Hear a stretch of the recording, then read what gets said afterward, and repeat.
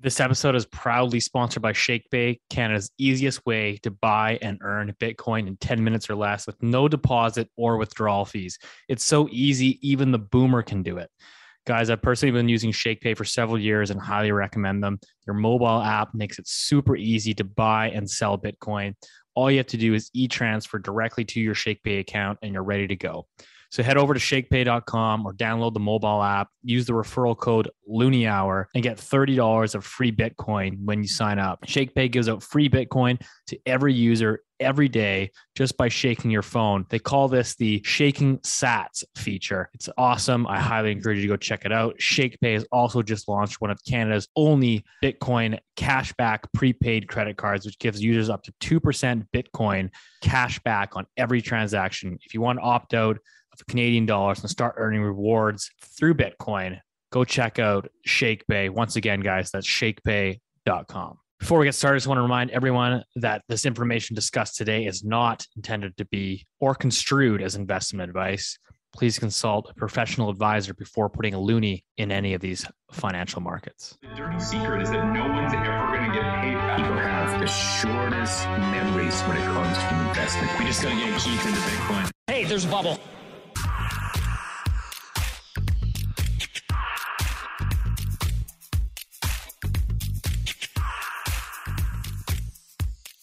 Welcome back to the Loonie Hour, episode 53. As always, joined by the three amigos. We got Keith Dicker of IceCap Asset Management in a new, different Patagucci jacket today. And of course, Rich Diaz, Acorn Macro Consulting. Tom Brady of Macro. Welcome back to the show, gentlemen. What's new? Rich? I got nothing. Nothing's new. Same old, same old. Liz Truss met the newly minted King of England, and I don't know if you've seen that online. He was just like, oh boy, and he said something underneath his breath was not meant for public consumption, and something along the lines of like, oh, back already, in the most snide British underhanded way you could possibly do. Only the King of England could lay that kind of a smackdown, and it was delicious. So that's all I got to report. Otherwise, same old, same old. What about you, Keith? I did not see that, Keith. Oh boy, but I want to hear your British accent. When is it going to kick in? How long does it take? Top of the morning to you. No, I got nothing. Oh boy, save that one for the live event after a couple drinks. Yeah, that'll be fun. So my mom is visiting this week, so it's pretty good so far. Holy crap, she's got to be in like 200, going on 200. She's pretty spry for that. Centuries, and we played bingo. We watched Another World, some fish and chips. It's been a great week so far. That's amazing. Yeah. Well, I don't know if you guys saw the news there on our good friends at ArriveCan.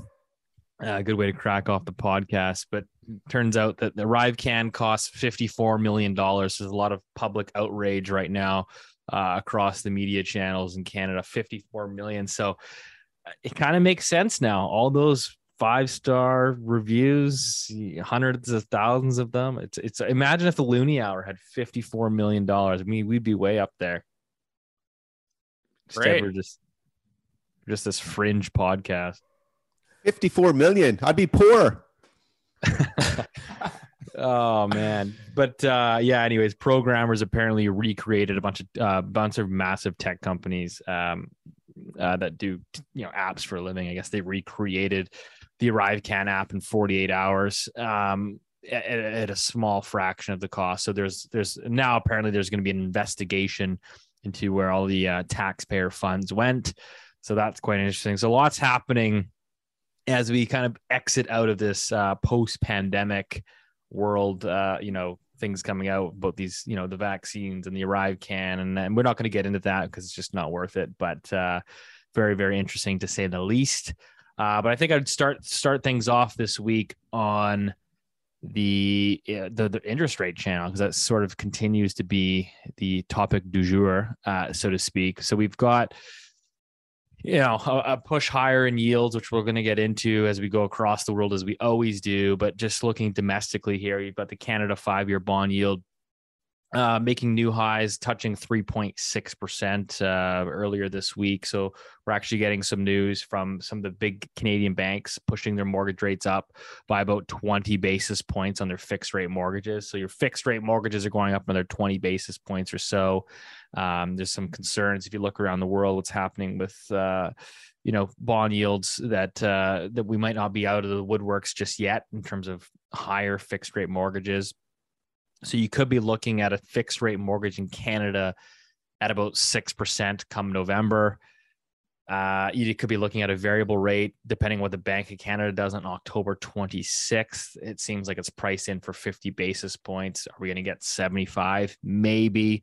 So that could look, you could be having a variable and a fixed rate of 6% in Canada on obviously a highly levered household sector. Is going to be very, very fascinating. An interesting note here.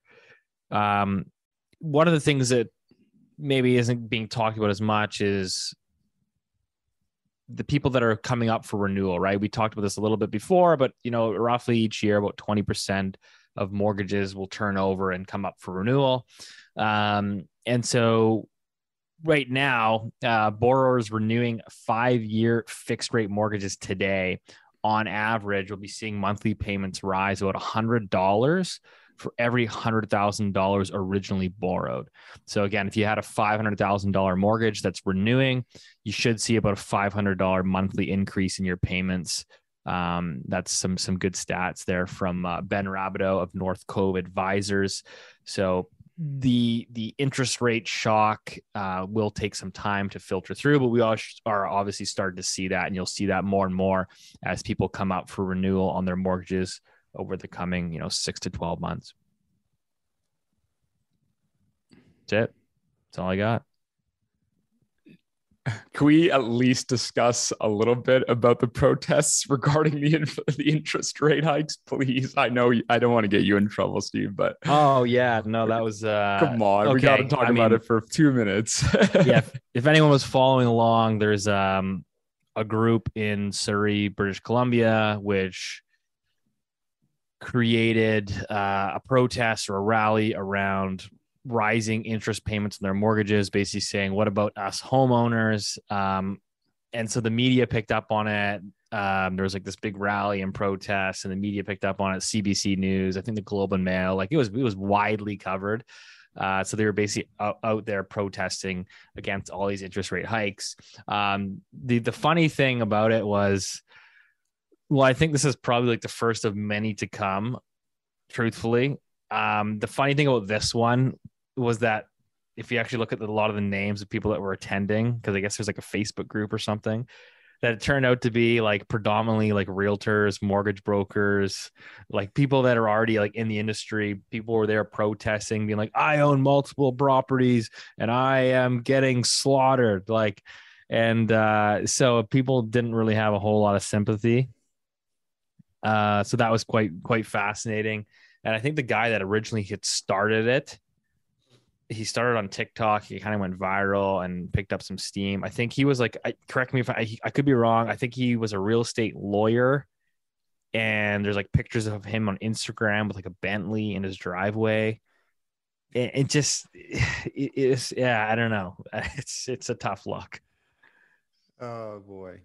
Well, let's sort of now move into, you talked about, they're not getting any sympathy, but who is getting sympathy now out there right now? Because it's an interesting question, because I think if you go out in any city right now, the restaurants are still full, people are still doing stuff, and it's only, people in the financial market world, not only, but and following this closely, like we're able to see where potentially there's a pretty big roadblock coming up. But obviously, Steve, a lot of people that are exposed to higher rates, they're feeling stress with that now. So, we have to be sympathetic and empathetic depending on which group they're in there. I don't think anyone has shown any sympathy towards the policymakers. So that's on both the Bank of Canada as well as in Ottawa. I think we can. I know, Rich, now you and I were sharing some data there earlier today about what's happening at the provincial and even the federal level in terms of what's happening with interest expense for people. But Steve, like, what other stories are you hearing out there? And excluding this smaller group, and they are experiencing stress because they are being exposed to higher rates, and where there's no sympathy for them is because it's perceived that they simply leveraged up, so they're benefiting from that. But let's make no mistake about it.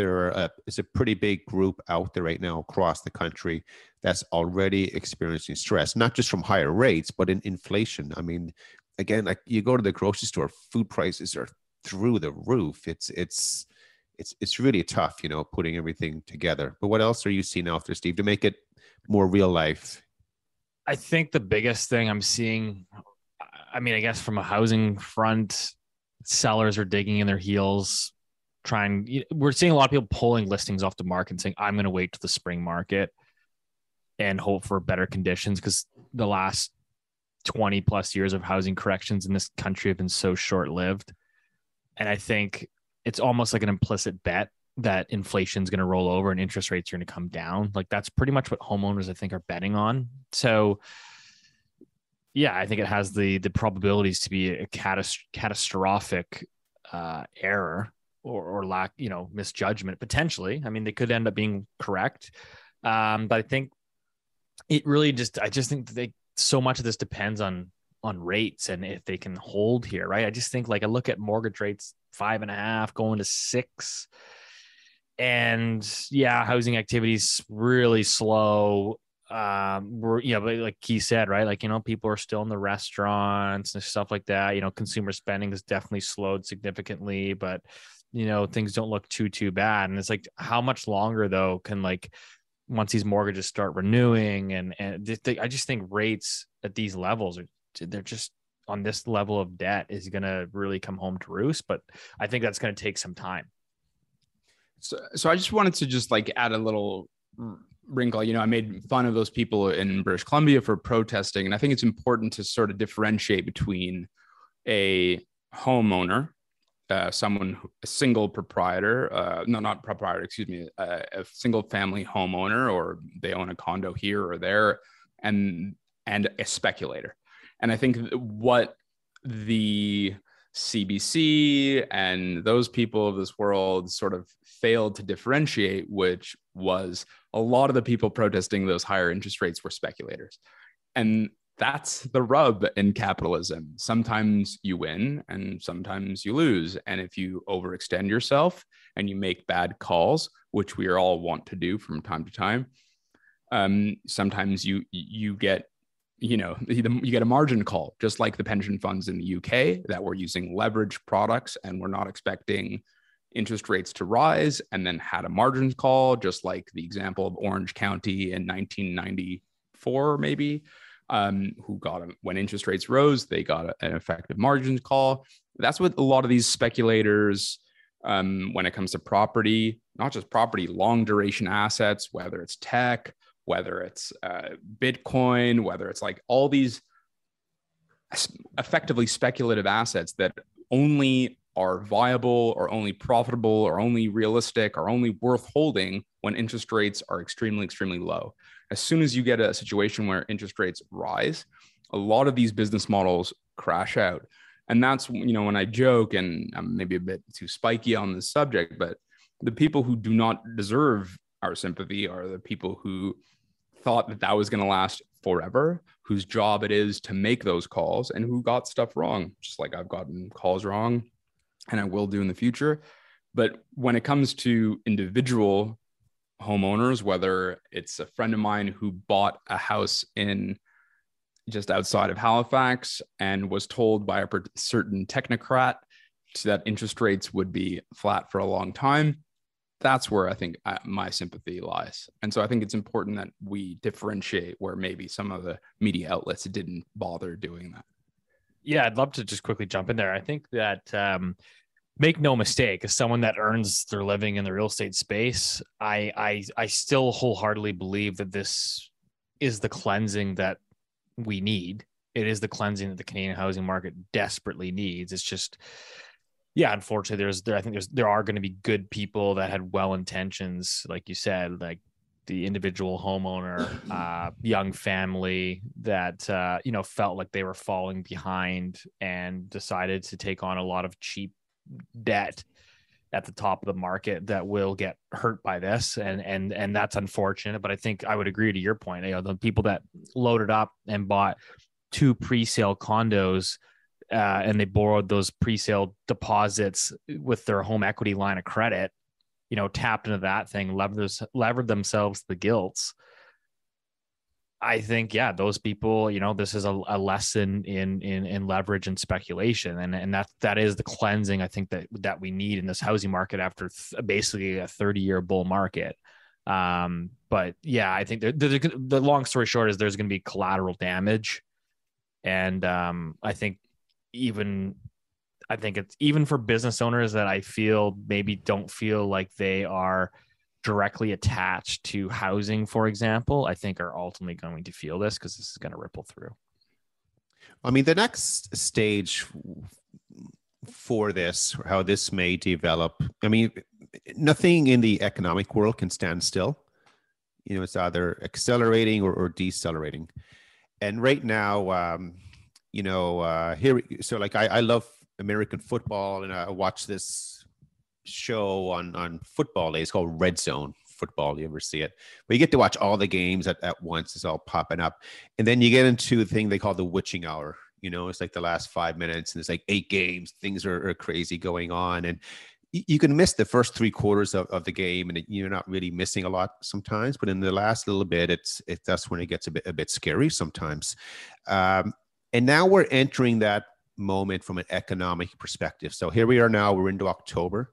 We're going to start to see September data coming out. A lot of corporate earnings are going to start to be announced this week. So starting on Friday, and today's Thursday, of course, for the recording here. So you're going to start to see whether, that this witching hour is going to take place. And what I mean by that, are we going to start to see both, top-down economic data, monthly as well as quarterly, to suggest that things are slowing down and they could slow further? Or, maybe the worst is behind us. And then that's what the hope is. And as you know, hope is never a great strategy sometimes. But, the best scenario right now is that, maybe the gully is happening right now. And we do start to flatten up, and then things will sort of improve, as we get into, November and December. And that will make things easier for all of us. But if it starts to roll over, and right now, the probability on our books is that it's a lot higher that we are going to roll over. But now because we've been talking with this now for a few months. But now it's here, it's game day. It's, 5 or 6 minutes left. The 49ers are winning as normal, of course. And we'll see where we go. Yeah, handsome Jimmy G. Mrs. Icecap loves Jimmy G, by the way. Man, no red-blooded woman wouldn't love Jimmy G. I know. She has permission to leave me for one person. He's a handsome bloke. Well, I get free tickets, of course, right? If that happened, that'd be good. But again, the point is, we're now at that stage, though, in the economic cycle with data. We had the CPI, the American CPI data came out this morning. Some of the European data as well came out, so we can jump into that next, maybe. But hey, over the next few weeks, we're going to find out, whether are we going to pull it over the finish line or not.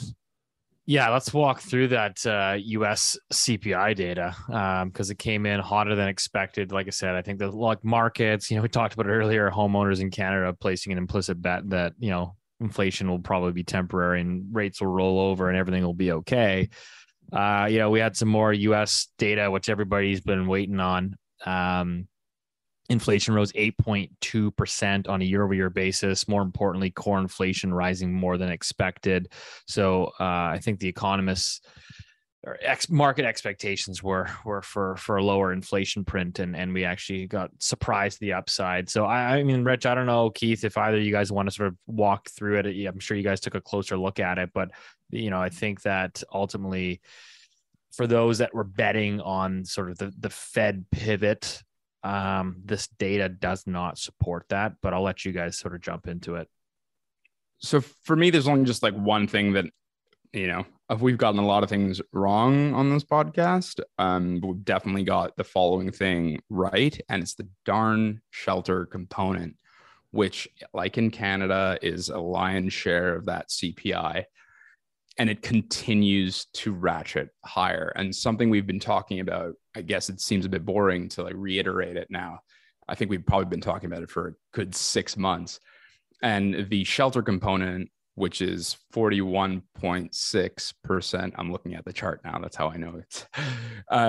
Is 41.6% of the core CPI basket ratcheted even higher. So shelters 6.6, 41.6, which means it contributed to core inflation at 2.7. Easy maths.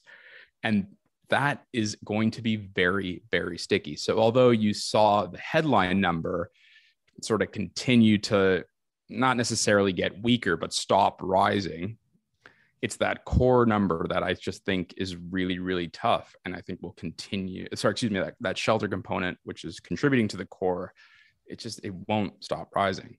The other thing we've discussed also is sort of the breadth and depth of CPI. How do you see like the central tendency of inflation? Is it going up or is it going down? We've discussed trimmed mean CPI from the Cleveland Fed. We've discussed median CPI. We've discussed a bunch of other ones. In Canada, we have different 3 preferred measures of core. In the US, the one I like to look at is median CPI from the Cleveland Fed. And again, it continues to rise. And so that means, so even though, I disagreed with the two of you before we got onto the pod, I actually thought the inflation print was actually quote unquote good, meaning we're starting to get a little bit of softening in some key areas, food maybe. I have to admit that some of the breadth measures and the most important one, shelter, went in the quote unquote wrong direction. So for a more hawkish Fed, a Fed that's going to be more committed to fighting inflation. So what I loved about it is, our markets are looking, okay, what happened last month? What's this month? And what was it relative to expectations? So on the month over month data now, not only was it a lot stronger than last month, but it was greater than estimates as well. So again, that gives the Federal Reserve, this ongoing commitment to that they can continue raising rates is what they don't want to happen in the financial market world, of course. And at the same time, we keep talking about, hey, the economy is slowing, and it was slowing. And all of a sudden, one of the GDP estimates that everyone loves to use these days is from the Atlanta Fed. It's called the GDP Now forecast or cast, something like that. I mean, all of a sudden that spiked higher in the last week of September. So not only are we in a period where all of a sudden, inflation is still sticky, it's still strong, we could potentially have a stronger economic data point coming out for GDP by the Americans in Q3. And that's like the deathbed if you're betting on, the Fed stopping to raise rates. So they're not there yet, guys. Like, they're going to continue to raise rates unless there's the financial accident. And you want to go through the financial accidents that we had? Before we, if I may, before we go into that, I just wanted to just talk about just one thing, which relates to the inflation, which is the inflation expectations are starting to roll over. And so there's Keith, but there's just like two separate things. There's one, which is the CPI basket, consumer price index, which is like what you're buying, how much you're buying of, what are those prices doing? And then there's inflation expectations. And these include break-even inflation expectations, which are market priced bonds, or consumer inflation expectations from the University of Michigan or the Conference Board, or there's inflation-linked swaps, which are, again, another bond instrument, but it basically tells you what's going on in the inflation picture or what the market's pricing out. or there's the Citigroup. Citigroup is a bank, I guess, and they have an inflation surprise index, which compares what inflation is versus the expectations of the market. On all of those measures, break evens, consumer inflation expectations, inflation like swapped, and Citigroup inflation surprise index, all of them have rolled over, including, by the way, the ISM prices paid. So it's actually sort of fascinating that while the Fed gets more and more concerned with inflation, which I agree with you, Keith, is what they will do probably, a lot of the measures, like I've named 6 or 5 or whatever, are actually rolling over. And so I think it's important that we I know that muddles the picture. It makes it more complicated, but it's important to just keep that as like something in the back of your mind. Inflation expectations across the board are actually rolling over. Sorry, Keith, you go. Yeah, and that's interesting. And of course, we need to talk about interesting things in a minute. Oh, are we going to have this? Are we going to add the soundtrack, Steve? Are we planning to do you're that? so mean. We're not. Well, I thought we were supposed to have someone suggested we have a zinger board for you, like a zinger board. Ooh, what is it called? Those every time. No, what kazoo. are those? We need a kazoo. No, the things that laugh in the background when someone makes a laugh joke. Track. The laugh Yeah, track, whatever. Yeah. All righty then. But carrying on with that. So what now? So that the big zinger these days, the big laugh track is that everyone is calling for this pivot, and it's very easy to come up with the reasons why it's going to come down.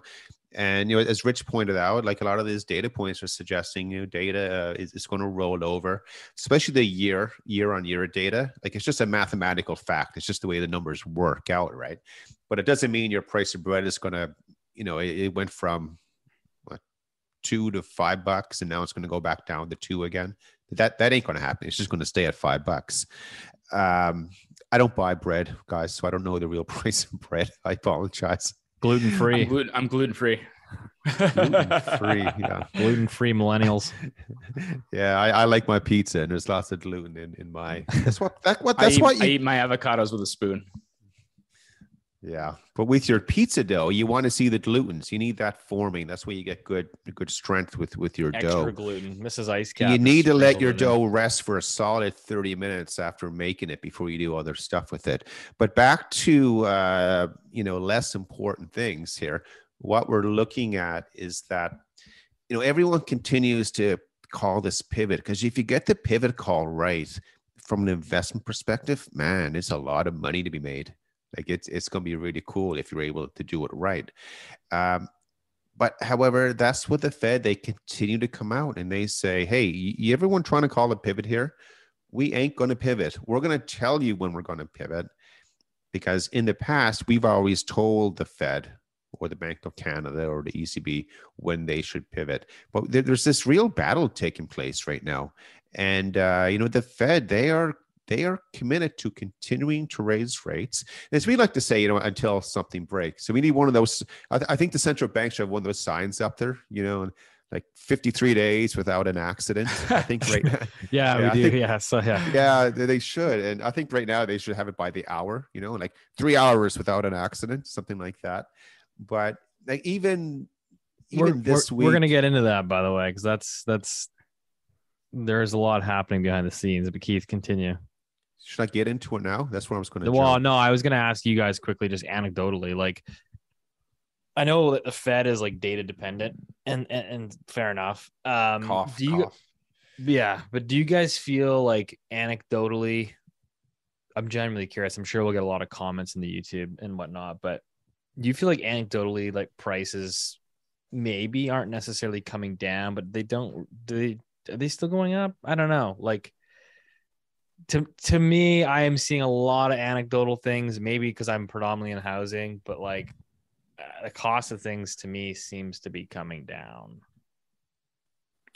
I love you for saying that, Steve. Anecdotally. I love you, Steve. I think it's important to remember that when inflation was really budding, that all of the CPI numbers were lagging, and everyone was like, how can that be? Remember, we were talking about this on Twitter, like, we would post that inflation was 4% or 5%. Everybody's like, that's ridiculous. Inflation's 30%. Remember, it was blah, like blah, food. blah. They're like food was up like 3%. And everyone's like, dude, have you been to a grocery store? Like, where are you shopping? Exactly. And I think that the opposite might be true now, which is to say that the index, which is a slow moving, cumbersome, flawed, but useful measure, continues to ratchet higher. But the anecdotal evidence, I agree with you, Steve. You're starting to see some discounting, some sales, some whatever that's not necessarily being reflected in that index. So the equal and opposite reaction that we saw 2 years ago, whatever. I'm happy you brought that up. I totally agree.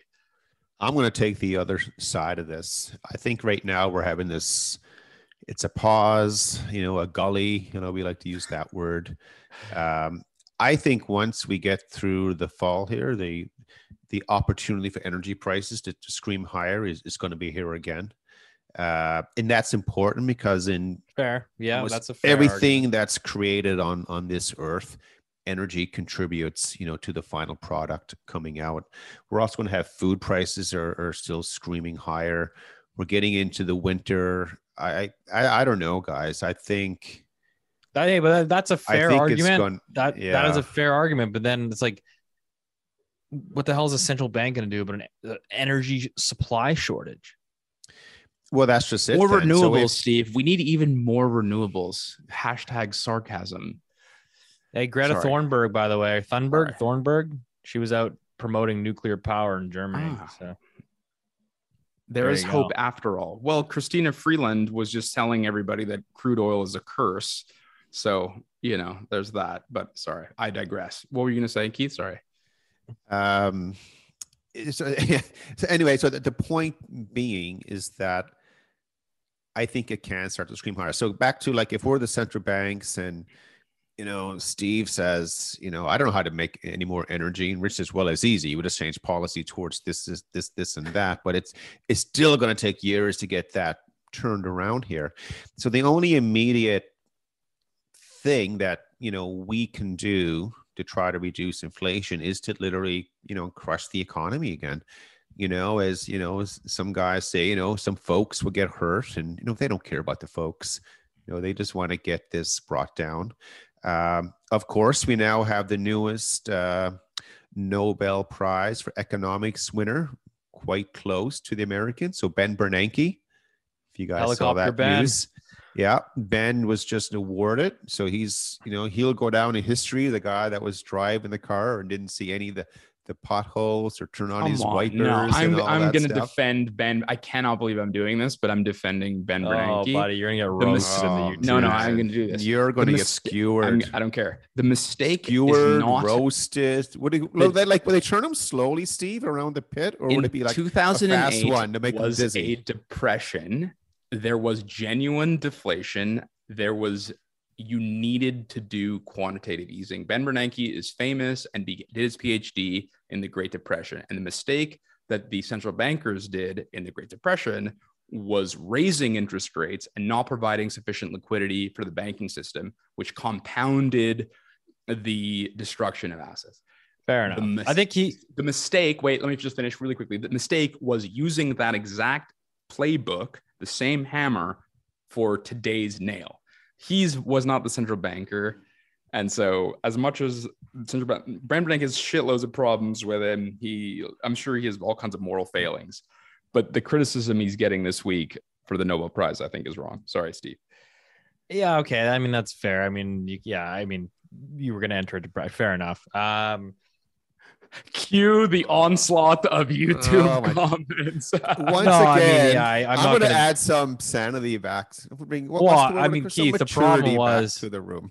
The problem was is they engaged in QE for like a decade after. Right. Like, I agree with you. But yeah. in the initial stages, it was the right thing to do. Anyways, we're Okay. getting sidetracked. Well, because actually though, it's very important. It's a very important conversation because it ties into today. There's so many parallels with it. What's happening here?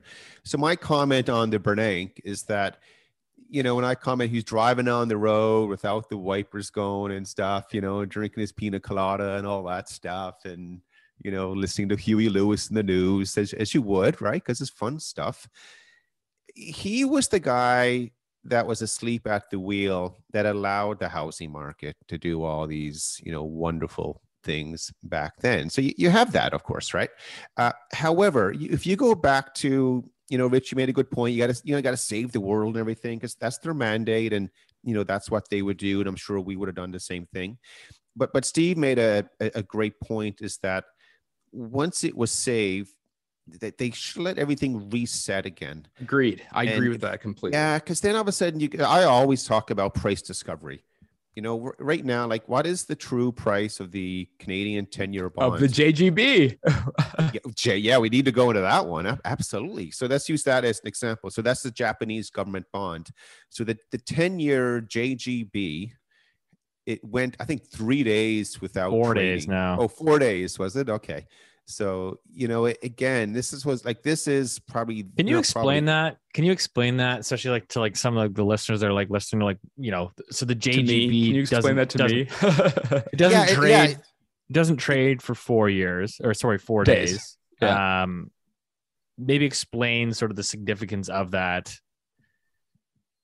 For people that obviously aren't bond traders. People that know me well, I am a US dollar bull. I think it has the opportunity to surge. It could double from here.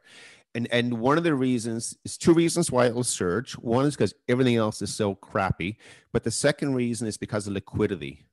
Because the US Treasury market is the only market that's big enough in the world to absorb money. So you can put in $1 billion this morning and you can sell it again in the afternoon. And you know what's going to happen to the price in between? Maybe not too much, right? If you have liquidity for any market, it's gold. Like the housing market, there's no liquidity right now. Like what's the true price of, the house on X Street? Like nobody knows, because there's no bid on it. So when we say the Japanese government bond, the 10-year issuance, which is the benchmark, the most widely issued bond in Japan, which has the second largest debt load in the world behind the Americans, if that doesn't trade for 4 days, I mean, that would scare the crap out of you. And of course, it's not going to trade because there's only one buyer. That's the Bank of Japan. And at the same time, they're trying to, they've really put in a soft peg on the yen. So they're trying to hold that still. So the Japanese, they're over there, they're like Bambi, sprawled out on the ice, trying not to have anything crack or break through. But when we go through, earlier, how many days without a financial accident, man, like Japan, every morning I'll wake up and I can't wait to see what's happening with the Japanese market. And so that's a big one, Steve, to say, hey, it hasn't traded for 4 days. And but back to, I guess, the original, Bernanke story. And it's always, hindsight is I'm pretty good with hindsight. I usually get it 90% right, but it's the same thing today. If they let the world return to have a proper price discovery, find a true value for something back in 08, 09, you know what, that would have happened. Bond yields would have screamed higher. A lot of banks would have went under and stuff like that. But I can tell you firsthand, for every bank that went under, for every dollar that went under with the bank, there's at least $5 out there in fresh capital that would have rushed in to start up a new bank. So in Canada, let's just say, for example, 5 banks go under. This is what you do. You close the market for 2 weeks and you put up a sign on wherever they want to put it. And they'll say, hey, we have 5 banking licenses available. Please apply. You need to have, at least 100 billion in assets or 50 billion or whatever. You know what? You're going to get 50 different guys applying for that license. And you start from scratch again and go ahead.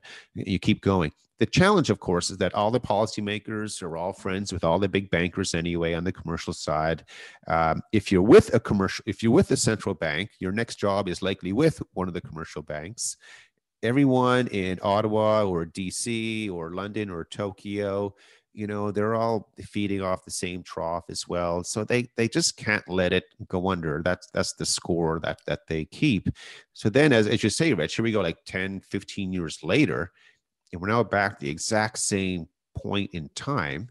And 10 years from now, Powell will get his Nobel Prize. I'm sure Yellen's going to get one as well. Oh, Steve, you had to give us Yellen's 2 quotes from one day to the next. Or do you have it, Rich? Yeah, well, no, I was just going to say, go for it, Steve. Okay, so Janet Yellen here. I mean, this is why people have no faith in politicians and policymakers. So Janet Yellen says, U.S. Treasury Secretary Yellen, I'm not seeing anything in markets that causes me to be concerned. The following day, she says, I'm concerned about the loss of adequate liquidity in treasuries. So there you have it. I mean, what I was going to say is really bringing it full circle to the people in Surrey protesting and relates to the banking sector collapse in 2008. And of course, what's going on now. And it's my next pickup line. It's called moral hazard. And that's what, Keith is, skirting around and dancing around the term that he was, trying to he did a good job articulating it without saying the actual term, which is moral hazard. In economics, it's a term. Moral hazard is a situation where economic actor has an incentive to increase their risk. Think British Columbian housing speculators. So they have an incentive to increase their exposure to risk because they don't never bear the full brunt of their costs. E.g., there's always a bailout. So, I mean, that's very obvious. We've seen hundreds of examples of that. And that's what we've been subject to for the last, 15 years, Keith. Moral hazard. You're a situation where the actors are not appropriately incentivized or rewarded with the risks that they take. E.g., they get their bonus even though they tank the company that they run, or they get bailed out even though they make bad decisions, or they cut interest rates. And Keith is exactly right. This idea that when a company goes bankrupt, those assets just vaporize, they go to money heaven. I don't know. That's not at all how capitalism or any real system works. It's the equity holders that get wiped out normally. The bond holders jockey for position. They distribute the assets, and other people come in and either use the existing manufacturing plant or an intellectual property or whatever it is. And, life goes on. And so it's this moral hazard thing that we've been dealing with for a long time. And there you go, Keith. I just taught you something. A new pickup line for Mrs. Icecap. Wait a second. How do you spell it? I'm a terrible speller. I can't spell. I want to sort of jump in next. It ties in with a lot of this, or maybe it don't. I'm just using that to go into it. But again, with the bond market. So over in the UK, so their long bond is down about 50%, so 0.5% year to date. And you talk about moral hazards and some folks lost some money and stuff like that. But I think people know by now with the UK bond market going down so much, it's creating a lot of challenges over in the UK.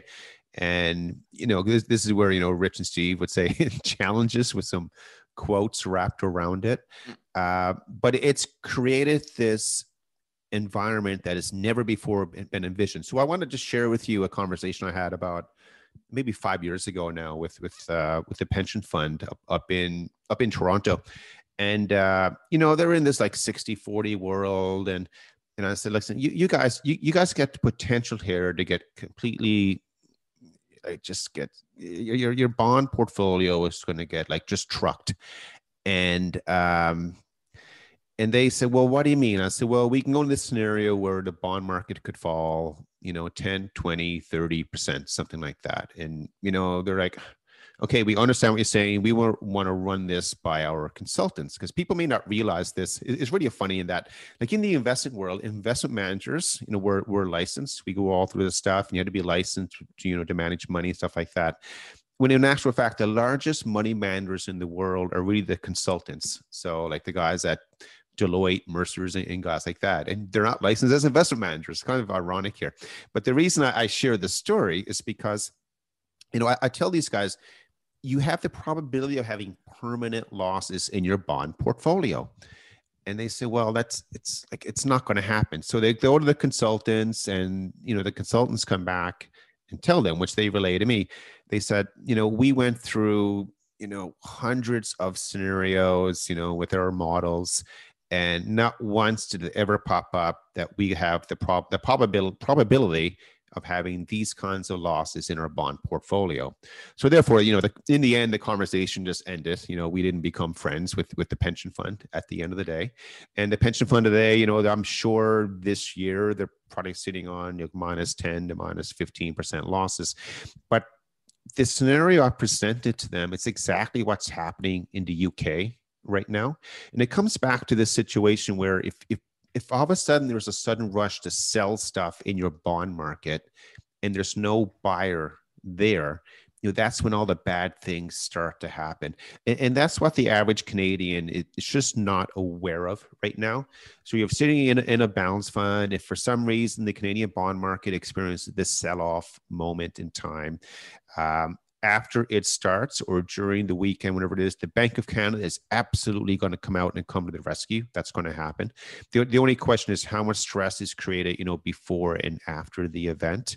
And which kind of leads to what, Rich and I, you were sharing some data earlier about the interest burden or the amount that's allocated to interest expense by the federal government and provincial governments in their bond portfolio. And the reason this is related, because, interest rates have gone up so high. And, so we found a great report this morning. I think it was a Simon Fraser Institute. Is that one of the big think tanks? Yeah, it is. People don't seem to like their... the Fraser Institute, sorry. Fraser Institute, Well, they're right wing, so... that's why people don't like them. Got it. Okay.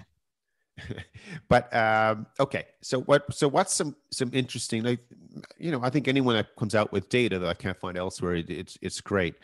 And so the report I found here is based on the 2020-21 fiscal tax years. So it's important because it's before rates started to scream higher, right? And what I wanted to find out is, because what I'm curious about right now is what everyone should be, as homeowners, mortgage owners, credit card owners, stuff like that, we're all exposed to rates going higher. And so, it's going to be curious is, what happens at the federal level and provincial level, how much of our tax revenues are going to be allocated to the interest burden. Because they're like anywhere else. They borrow a lot of money, they have to roll it over and things like that. But prior to the interest rate cycle that we're experiencing right now, these are just some random numbers, and they're going to be lower than what we're currently seeing. But at the federal level, about 7% of our tax revenues coming to Ottawa is used just to pay interest on debt. Right, so 7%. And I'm just going to guess, let's just say the average rate on their borrowings is at 2%. Rich, it might be lower, maybe. I'm not quite sure. No, I would say that's probably right. You could probably back it out, but that's probably not much higher than that. So that's like back then for this 2021 study, it's about $20 billion a year. And that's actually greater than the equalization money that's sent out to the provinces, which is just a little bit below 20. That's a fun fact. It's incredible. Like a lot of Canadian provinces, they need, those payments from Ottawa, right? So to sort of balance their budgets. Employment insurance premiums that Ottawa is collecting is about 21 billion, right? To give you an idea that the size of this, what's going on. If you look at Ontario as an example, if you look at their interest cost, combine what they're paying, it's actually two of them combined is about 20 billion as well. That's greater than what they're spending on post-secondary education in Ontario, and it's also greater than infrastructure. See how it's moving along here.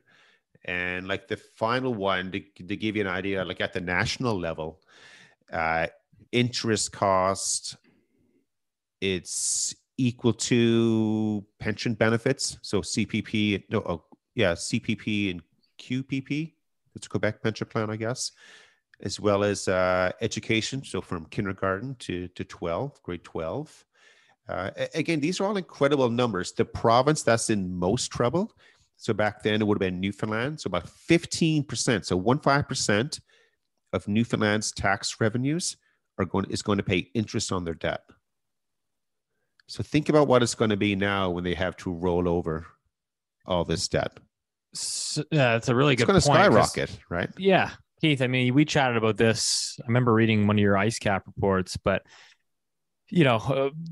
people forget that at the onset of the pandemic, right? Like the Bank of Canada come in and start absorbing provincial debt because, basically had gone no bid and the spreads were blowing out. So I think like people, I know in Canada, we get so focused on,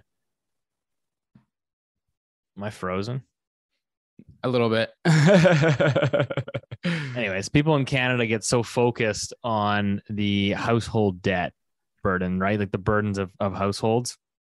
And we just forget about, the federal government, provincial governments, and everybody's sort of in this ride together. Some will fare better than others and whatnot. But there's actually some good data from April of 2021, the federal budget released.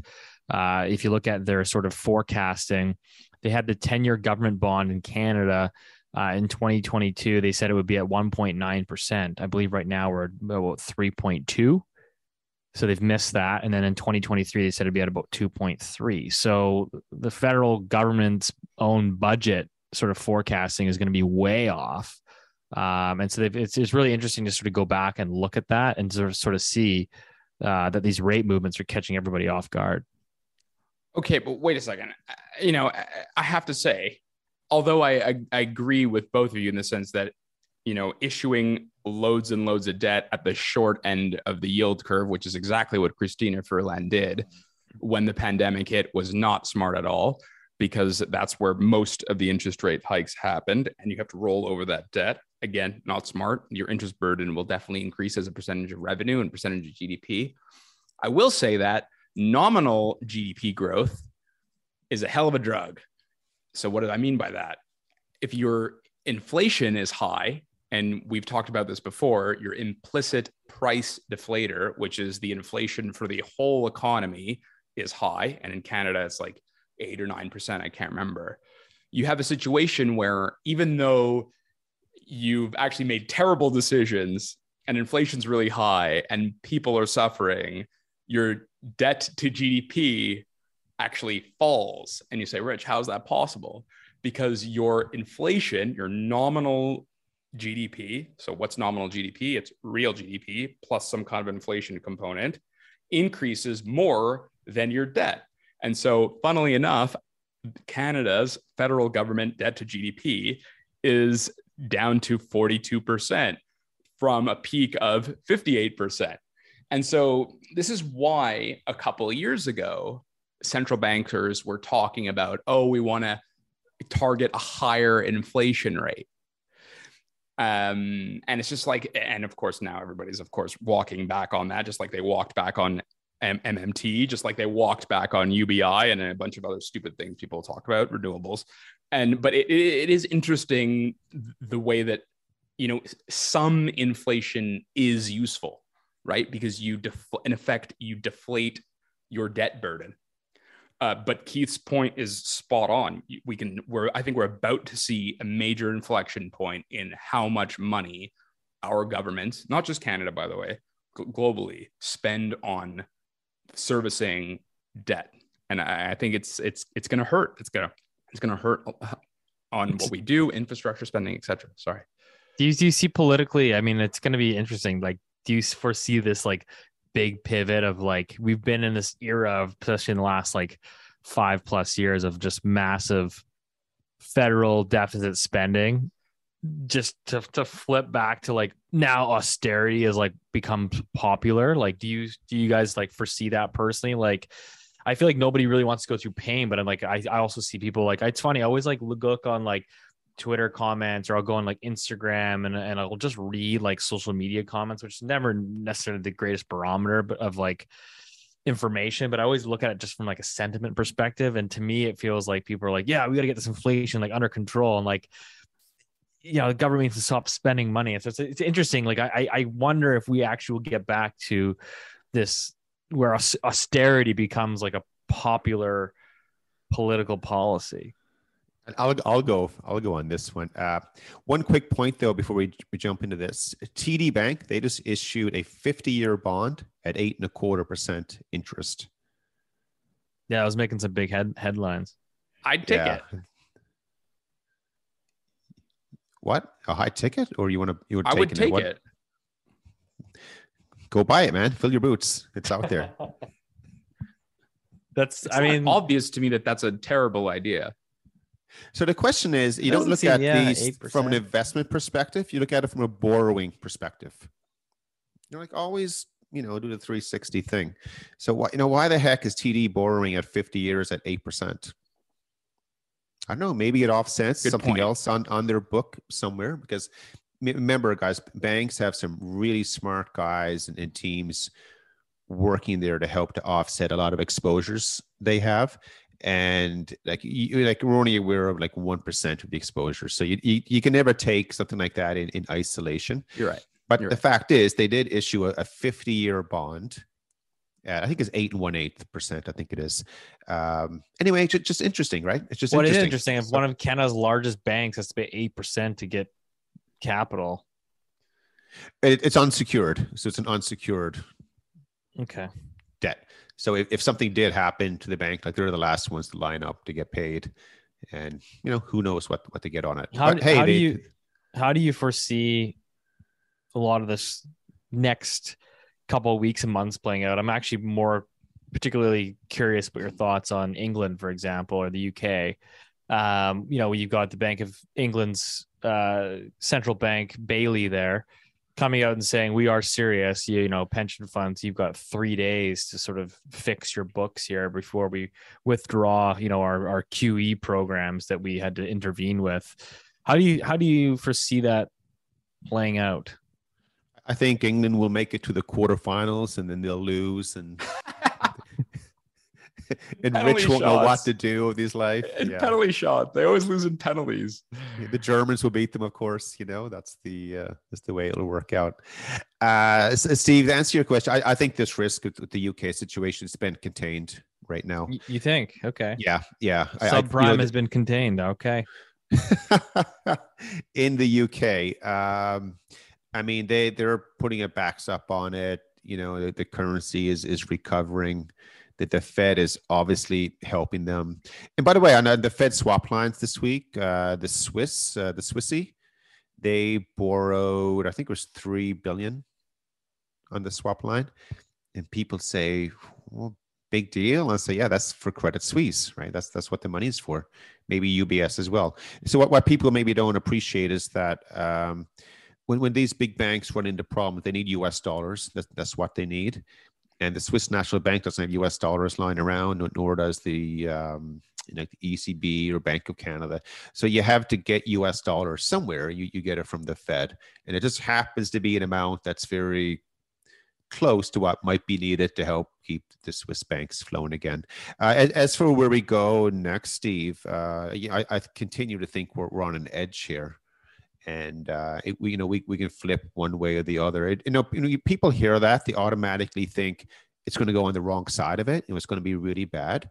But again, it could. I mentioned, I think, a couple of weeks ago, and even you guys looked at me like, "What the hell are you saying?" I think we could be getting closer to the trough in equities. So maybe it's 20% lower from here, or 10. I don't know. But Man, you're gonna get roasted on the YouTube comments now too. No, Yeah. I agree with. I Keith. what I said last week when there was sentiment, remember, and I did get roasted in the comments because my thin skin. I brought myself to the YouTube comments, and then I started crying. But people were just like, "Oh, you're nuts!" It's like, dude, the sentiment indicators, the technical indicators, they're all cratered. You can only sell off so much before there's the capitulation index, which is something I track from a company that I used to work for that I won't plug. It's all already down. Sorry, Keith, if you guys go for yeah, it. like I'm not saying that like we've reached the bottom yet, right? So don't. No, I'm not confuse- saying that either, I'm saying but that. I'm just saying that we could be getting closer there. But Steve, like over the next few months, the big risk we have right now, I suggest when the companies start to report Q3 earnings, it's not what. Yeah, it's not their earnings they're reporting; it's their guidance. And if I'm running one of these big companies, I'm warning.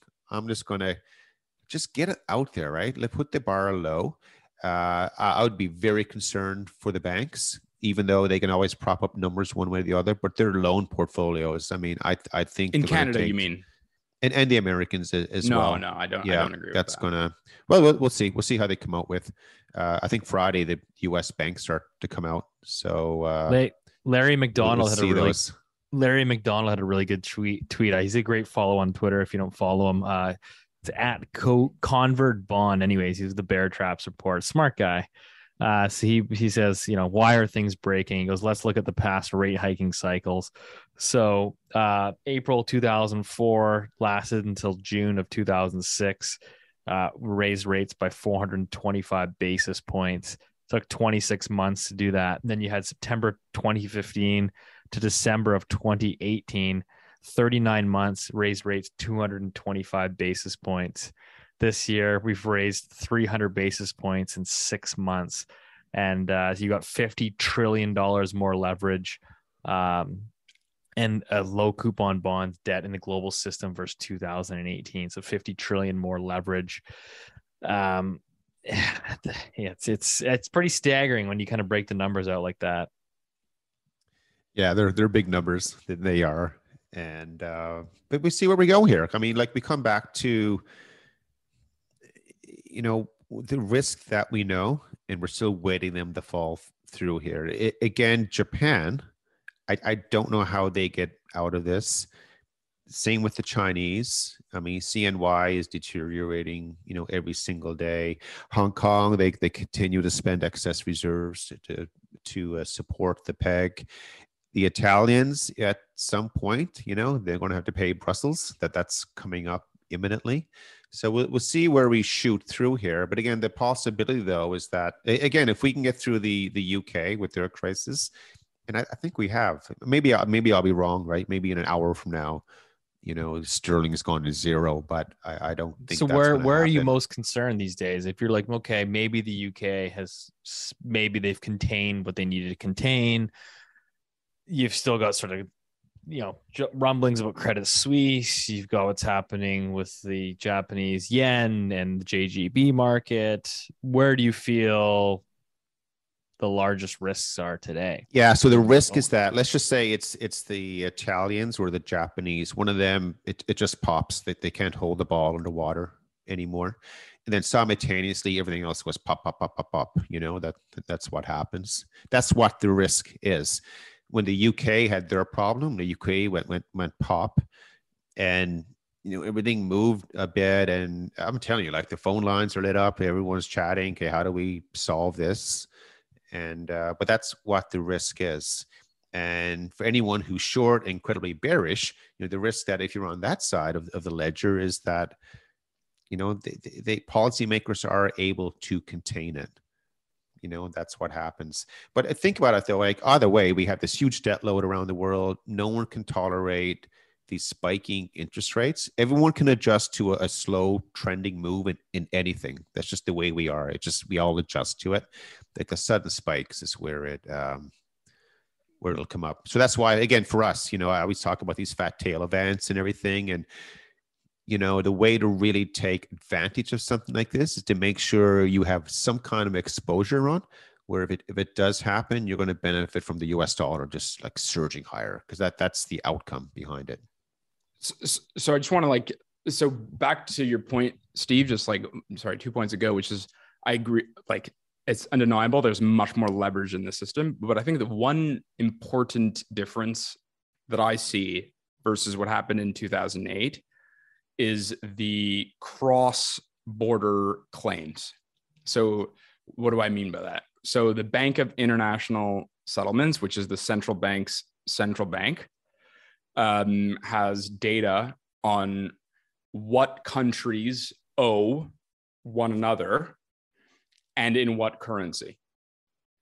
And so what does that mean? So if you have an incredible amount of liabilities and you're country A, or you have assets in country B, and the cross-border claims in another way of saying it is sort of your contagion, or how affected or effected, whatever, you are by a particular country, either spreads going up or inability to pay or cash flow issues or tax policy or whatever it is. And so the global's central bank, the Bank of International Settlements, aka the BIS, aggregates something called the cross-border claims. And they do this for banks and they do this for the non-bank sector. And what's really important to note is that 2008, this was 20% of GDP. And if you look at the chart, which we will share, it was a ski slope. It was Mount Everest all the way up from 6% in 1985 all the way to 20% in 2008. Interestingly, now the cross-border claims, so how sensitive certain countries are in aggregate, of course, are to other countries, is at the same as it was in 2000. So it's 12%. And I think that's one of the reasons why, for example, I think the EM has been able to survive thus far. They have lower debt levels and a much, much lower foreign debt exposure than they might have had 10, 15, 20 years ago. And it's just something, when we're looking at what you said, Steve, which is really important, that, $50 trillion of extra exposure, it's also important to know that the cross-border claims, I think, are way, way, way lower. And I think that's an important difference. Yeah. I mean, I think Keith really, it's a great point. I think Keith also summarized it very, very well, which is to look at the bigger picture with this, like I think the real bubble is at the sovereign level.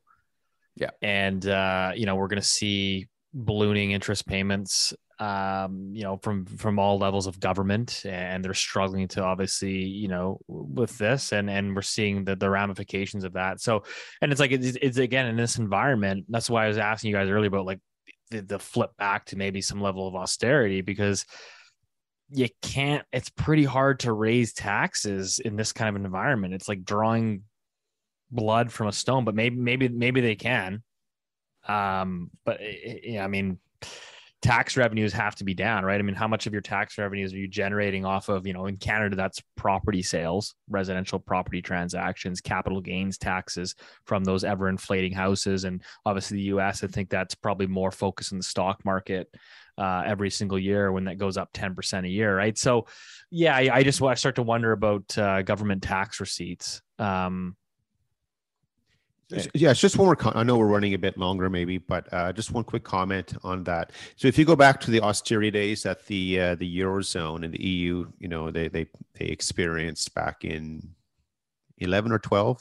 When was it, Rich? I don't remember. It was like 12 to 16, basically. There was no austerity. Instead of, like, for the budgets, instead of increasing their spending by 20%, they increased it by 25%. So then they say we reduce spending by 5%. Like they still increase spending. So I'm not. They all ran deficits, is what Keith is trying to say. They all continue to run deficits past their own Maastricht Treaty numbers. Sorry, keep going. Correct. So I don't think, Steve, we're going to be able to do any austerity, because like one of the things to add on to what was the risk event here with Canada. The risk event is that if all of a sudden our interest burden starts, increasing exponentially, that gets reflected on the currency side. So just as sterling, went from, what did they go, 130 down to 105 or 120 to 105, whatever the movement was, like it's a good 20% drop. I think that same situation can happen with the Canadian dollar. So Canadian dollar right now for, a spot for the December contract is it's about 73 cents maybe. We can go down to mid 60s. Budget, like by the way, April 2021. Rich, budget ahead like at 80 cents. Here you go. That better? We heard you. We heard you the first time. I know. I like the fonts, right? I like to snap my fingers all the time. Federal budget in Canada, by the way, had had it at 80 cents into 22 and 23. So take that for what it's worth. There she was. Gone. I think that's a good way to wrap it up. Lots happening in the world right now. And so, yeah, we hope that you continue to stick along with the journey here, and we'll try to stay current on all these events and things that are happening in these financial markets, and hopefully give you at least a little bit of guidance or things to think about, so you can sort of, plan your own household or business accordingly. And we'll have more updates on the Loonie Hour event in Toronto for December 1st at the Hockey Hall of Fame. We should have tickets most likely going on sale next week with the release of next week's podcast. So we will update you on that. But as always, we appreciate your support. All we ask that you share this episode with at least one friend or family member and leave us a 5-star review. We appreciate that, and we'll see you next week.